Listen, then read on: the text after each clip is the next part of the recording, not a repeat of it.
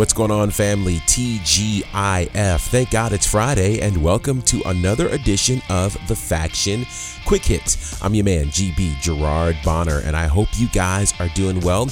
Hope you've had a fantastic week, the first week after Labor Day weekend. So hopefully for many of you, it was just a 4-day week in terms of work. But still, hopefully you got a lot accomplished and the like.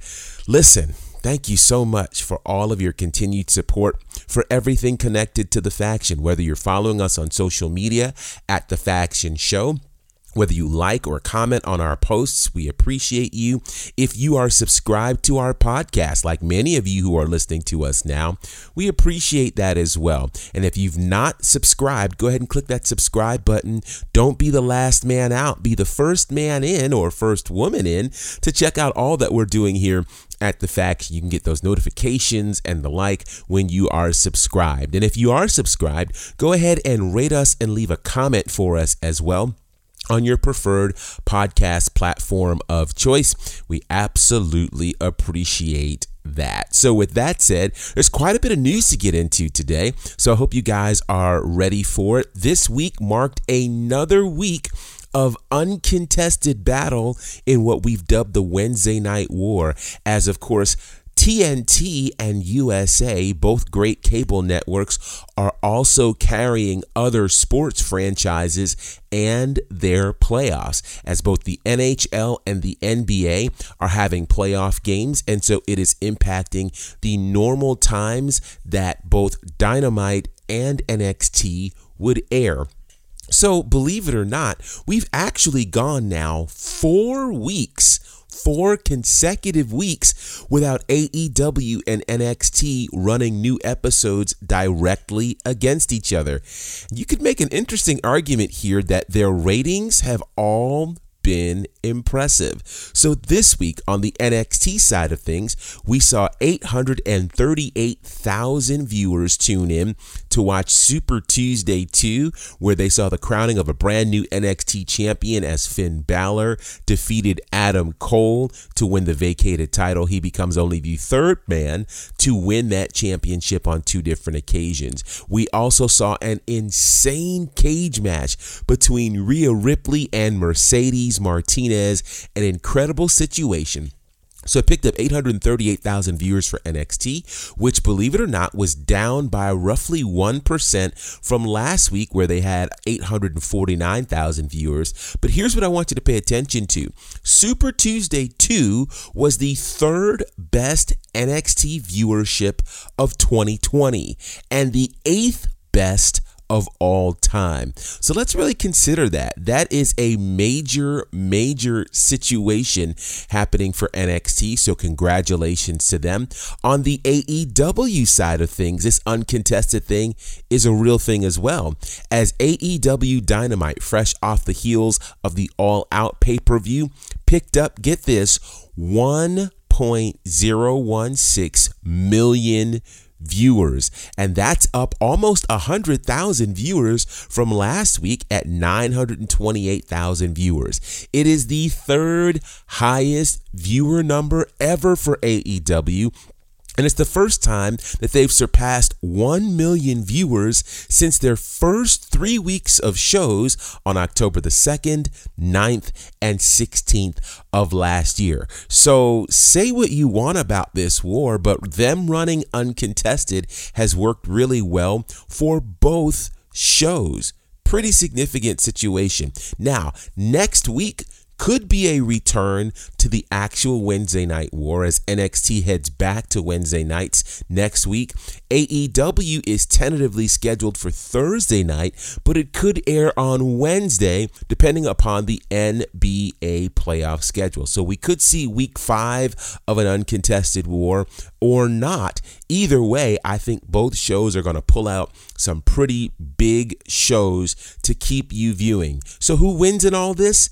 You and I as the viewers. So it'll be interesting to see. We've talked before about USA talking about NXT moving to Tuesday nights on a more permanent basis. Whether that will happen or not, we'll see. But you cannot argue at the fact that the last couple of weeks for NXT going uncontested have been very very significant. So congratulations to both NXT and AEW.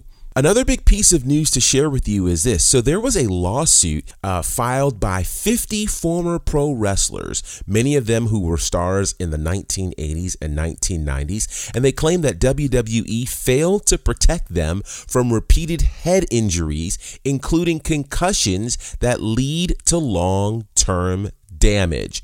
Well, that particular lawsuit, which featured plaintiffs such as Superfly Jimmy Snuka, Road Warrior Animal, Paul Orndorff, King Kong Bundy, and Mr. Fuji, that lawsuit was dismissed on Wednesday by the Second U.S. Circuit Court of Appeals in New York City, as they agreed with a federal judge in Connecticut who tossed the same lawsuits out 2 years ago.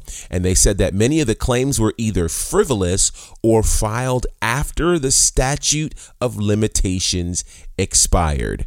The lawsuit, which also named WWE Chairman Vince McMahon as a defendant, said that the WWE knew the risks of head injuries but didn't warn the wrestlers. However, U.S. District Judge Vanessa Bryant in Hartford said that there was no evidence that WWE knew that concussions or head blows during wrestling matches caused CTE. So there's a lot of things going back and forth about this type of thing. One of the things that they said is, unlike football and hockey, in which players have suffered similar injuries, WWE matches involves moves that are scripted and choreographed by WWE, thus making the company directly responsible for the wrestlers' injuries. That's what the lawsuit said. However, the judge did not agree. So, with that said, this lawsuit is thrown out. And it's kind of unfortunate because there were similar lawsuits done in the NFL and the NHL where they were sued by former players who suffered concussions and other head injuries. The NFL settled for $1 billion, while the NHL settled for $18.9 million. In either case, there's no settlement, as the cases have been thrown out. WWE dodges another bullet, and I think it's unfortunate for these former WWE wrestlers, many of whom either filed what the court deemed as frivolous claims or they were outside of the statute of limitations. So very sorry to hear this for those wrestlers who were impacted, and unfortunately, several of them have passed away. Of course, Jimmy Snuka died in 2017. Mr. Fuji passed in 2016. King Kong Bundy has also passed as well. And it's unfortunate because, again, Snuka and Mr. Fuji were all diagnosed with CTE after their deaths. And when King Kong Bundy passed, he passed of an undisclosed cause. Other plaintiffs claim to have dementia and other illnesses. So yeah, we'll certainly be keeping our eyes and ears open for any further developments connected to that. Before we go, we're heading over to Japan to talk about what's happening in New Japan Pro Wrestling, because it's one of their biggest times of the year, as the G1 Climax tournament has been announced. G1 Climax 30 will kick off on September the 19th. So I think it's important to note a few things connected to this. First and foremost, we've seen a lot of changes to all of pro wrestling because of this COVID-19 pandemic, but the G1 Climax 30 was actually scheduled for this time in 2020. Normally, if you're following along, it usually happens from July to August. It's a big summer situation, but the initial plan in Tokyo was for Tokyo to host the 2020 Summer Olympics. So in planning for that, the G1 30 was automatically moved to later in the year. Fortunately for them, they were able to maintain this event because Japan has done a great job in terms of managing social distancing and doing all that needed to be done to quell the impact of the coronavirus. So here's what we know. We know that there are going to be 19 events beginning on September the 19th in Osaka. It'll happen over a 30-day period, with the final 3 days happening at Ryugoku Sumo Hall. So here's what Block A looks like in terms of the entrance.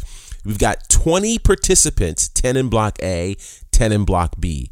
The G1 winner from 2019, Kota Ibushi, he's in Block 1, along with Jeff Cobb, two-time G1 winner Kazuchika Okada, Tomohiro Ishii, Will Ospreay, Shingo Takagi, Minoru Suzuki, who enters for the first time in 2 years, Tai Chi, Jay White, and Yujiro Takahashi, who's entering for the first time in 5 years. That's Block A.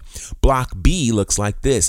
Hiroshi Tanahashi, who's a 3-time G1 winner, along with Juice Robinson, Hiroki Goto, who won in 2008, Toru Yano, Yoshihashi, the current IWGP and Intercontinental Heavyweight Champion Tetsuya Naito, who won, of course, in 2013 and 2017, Sonata, Zack Sabre Jr., Kenta, and the former IWGP Heavyweight and Intercontinental Champion Evil. Yes, Naito and Evil are both in Block B together. We can tell you about some of the matches that we're looking forward to seeing over this 19-event G1 Climax, and there are some barn burners. It'll kick off on September the 19th with the main event of Kazuchika Okada against Kota Ibushi, which was a rematch of last year's A-Block Finals. Crazy to think that that's going to be kicking off Block A, Night 1. We also have an amazing rivalry reborn on September the 20th as the current champion Tetsuya Naito takes on the legendary Hiroshi Tanahashi. Yeah, you can see they are about to crush this for G130. Jay White takes on Kota Ibushi in the rematch from the G1 Climax 29 final on September the 23rd, and so many other incredible matches that we're going to be looking out for. Of course, we'll be keeping you updated on all that happens with the G1 Climax 30 tournament in New Japan Pro Wrestling. Remember this, that the winner of the tournament gets an automatic shot at the main event of Wrestle Kingdom, as they get a shot at the IWGP Heavyweight Championship. And who knows, if both titles are still held by the same champion, they could be getting a shot at the double championship. So it'll be crazy to watch, but definitely we're going to keep you connected to all that's happening on the G1 Climax 30 tournament, kicking off next week, September the 19th. Next Saturday in Osaka, Japan.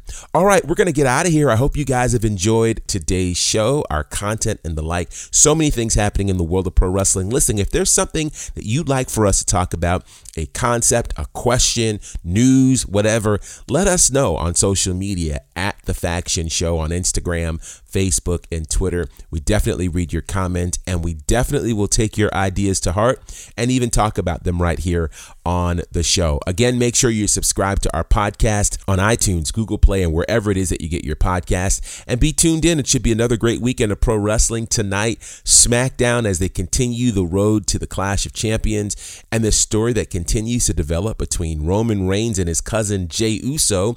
Uso gets his first shot at a major singles title in WWE at Clash of Champions against his cousin. The story writes itself. It's pretty brilliant, and we'll be interested to see how all of it plays out on SmackDown tonight. Until next time, it's your man GB, representing for my good brothers Courtney Beard and Brandon Clack, and the fourth horseman, John Murray. Collectively, we're known as The Faction. Salute my people, here we go.